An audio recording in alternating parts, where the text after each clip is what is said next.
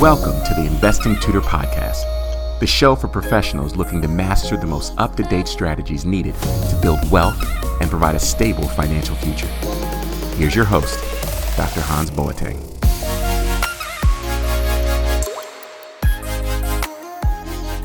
Hello friends, Dr. Hans here, the Investing Tutor, and I have a phenomenal episode for you today. So why do Africans spend and rarely save?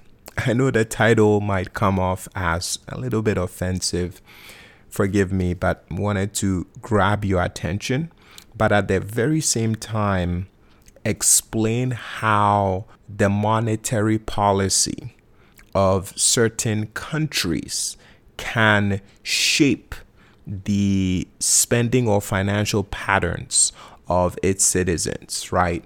So if you're listening to this, if you're African, specifically, let's say Ghanaian, Nigerian, or if you've lived in, countries where you see your currency being devalued against the dollar, this episode would resonate and make a lot of sense. So let's go back to the title of what we're going to be talking about. So why do Africans spend and rarely save? Let's imagine, I want you to imagine you live in a country where you're paid, for, the work that you do. And in a couple of months, the value of the money that you have relative to what it can purchase, right? It is worth less. And you see that constantly happen over and over again. When it comes to saving, the idea is to be able to keep money, right, in an account or in some kind of a vehicle so that you can access that money for the future. Now, if you place money into an account or you place money into something and a year later you've lost 20, 30, 15, 40% of your purchasing power, well, what is the incentive for you to save? What's the incentive?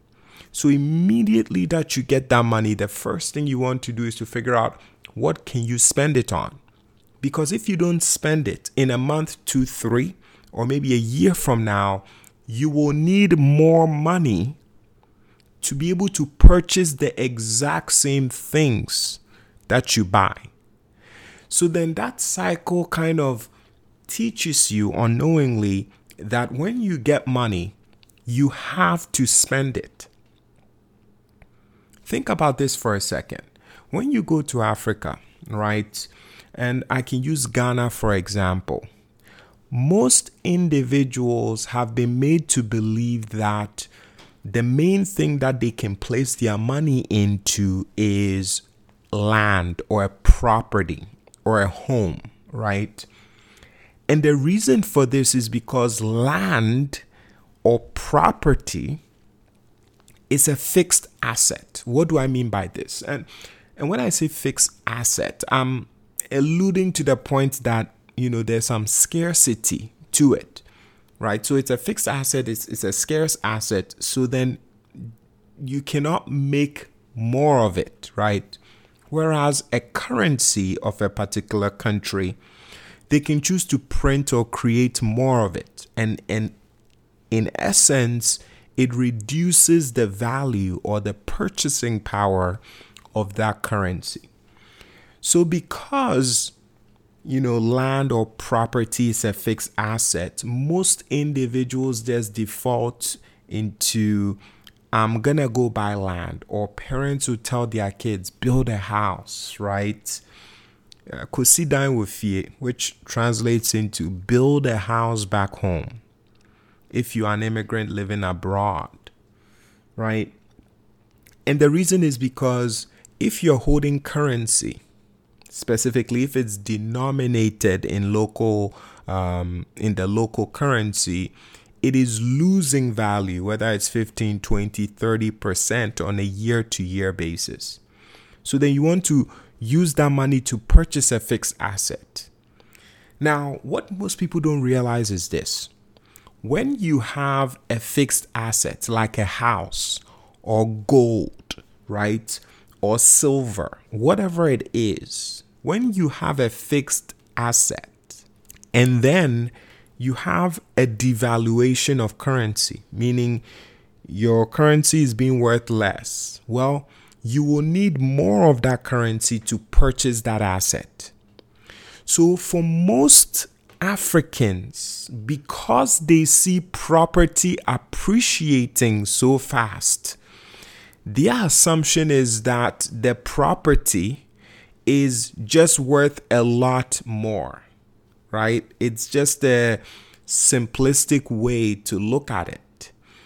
Sure, the value of the home is slightly increasing over time, but what most people don't understand is that the appreciation in the homes, right, of the countries that you live in, it is a mixture of the devaluation of a currency as well as, the productivity of individuals or companies, right, within that country.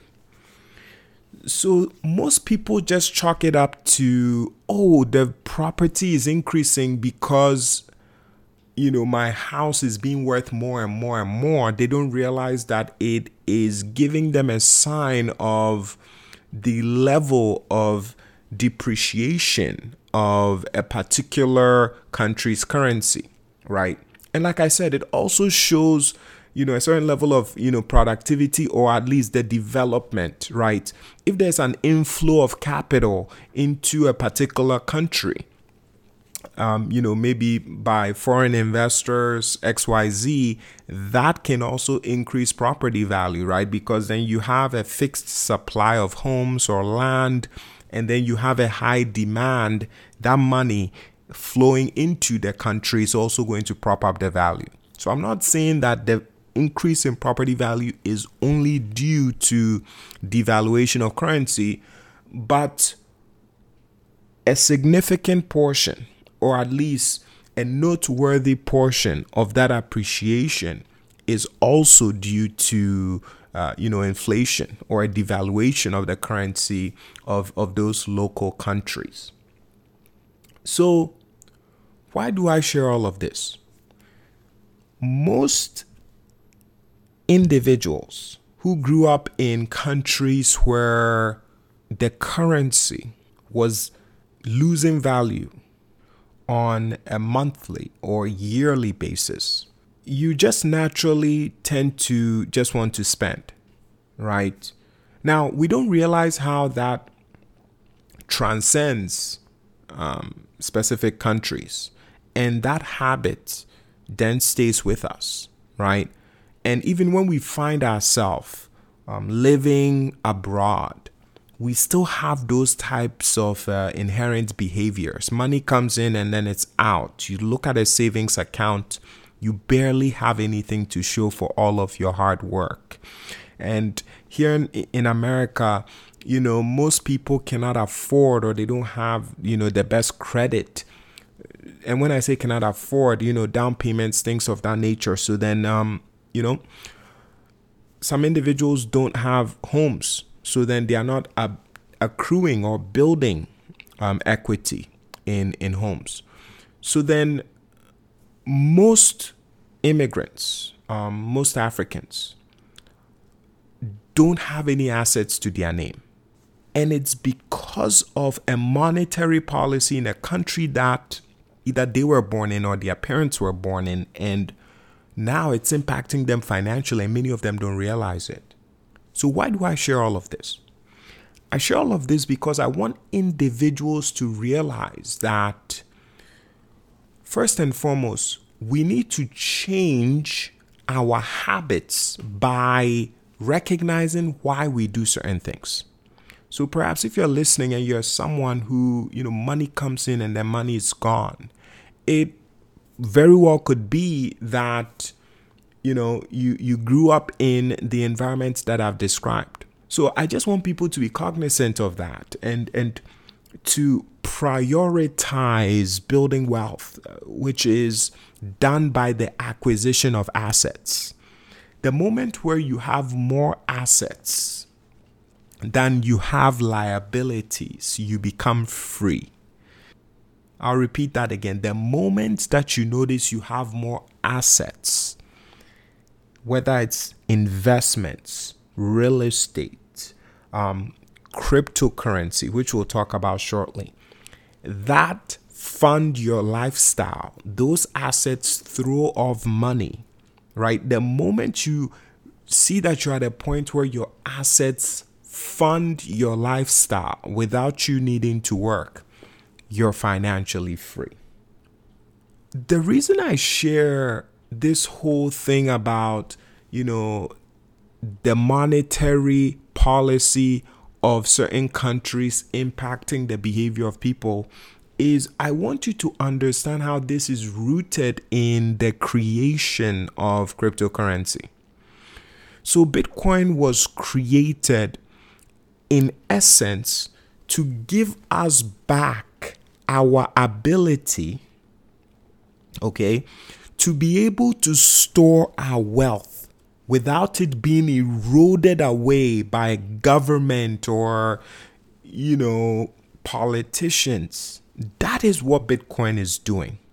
So then, in essence, once you understand that Bitcoin was created to fix this erosion of purchasing power, which happens because of the printing of money or, the corruption that happens in certain countries.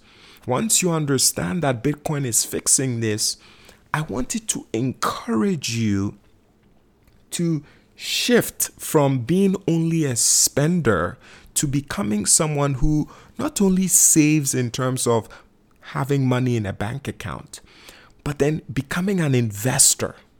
And that's what Bitcoin and cryptocurrency is going to allow us to be able to do.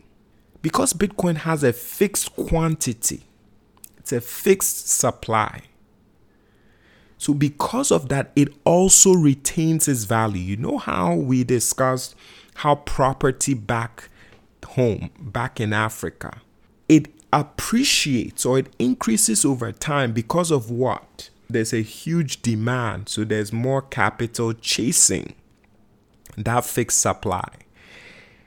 It's the same thing with Bitcoin or cryptocurrency, right? It's a fixed supply. And the more that there is demand, so the more that countries print money, whether it's the US, Europe, African countries, the more that they print money, the higher the value that Bitcoin and cryptocurrency becomes. Because if a currency is being depreciated at, let's say, roughly 20% per year, right? What that means is that every 3.5 years, that currency that's losing 20% of its value, every 3.5 years, what you're purchasing in that country, whether it's produce, whether it's food at the mall, whether it's school fees for your kids, whether it's gas to fill your car, whatever you're buying in that country, every 3.5 years, the price of those things double. That is what happens with a 20% inflation rate or a 20% devaluation of a currency juxtaposed with the dollar, right? So people don't realize how that just subconsciously trains you to spend, right? Why would you keep money that is becoming worthless? So after identifying this, I just want you to know that cryptocurrency is the solution, and it's the solution for anyone, anywhere globally, right? And once individuals recognize eventually that Bitcoin, cryptocurrency, is going to act as a store of wealth where individuals can own digital property. There's just going to be an influx of demand. And in my opinion, it's going to send the prices of these digital assets through the roof. If you're someone who isn't actively investing, if you're someone who's always made an excuse of, hey, I'll invest later, or you don't find yourself driven to want to acquire assets, I hope maybe this sheds light on perhaps the reason why, and that you actively focus on pursuing wealth. You actively focus on acquiring assets, and you actively focus on building generational wealth. If you are interested in learning more about cryptocurrency, Bitcoin, digital assets, I would love to welcome you to Bitcoin Africa. It's a brand new club that was just launched. And for the month of July, I'm doing everything I can to enroll as many new members as possible. So if this sounds like something that you'd be interested in, go over to bitcoinafricaclub.com. The website again is bitcoinafricaclub.com. It's a club for Africans and friends of Africans, so everyone is welcome. So you all have a fantastic rest of your day, and I hope to see you in the club.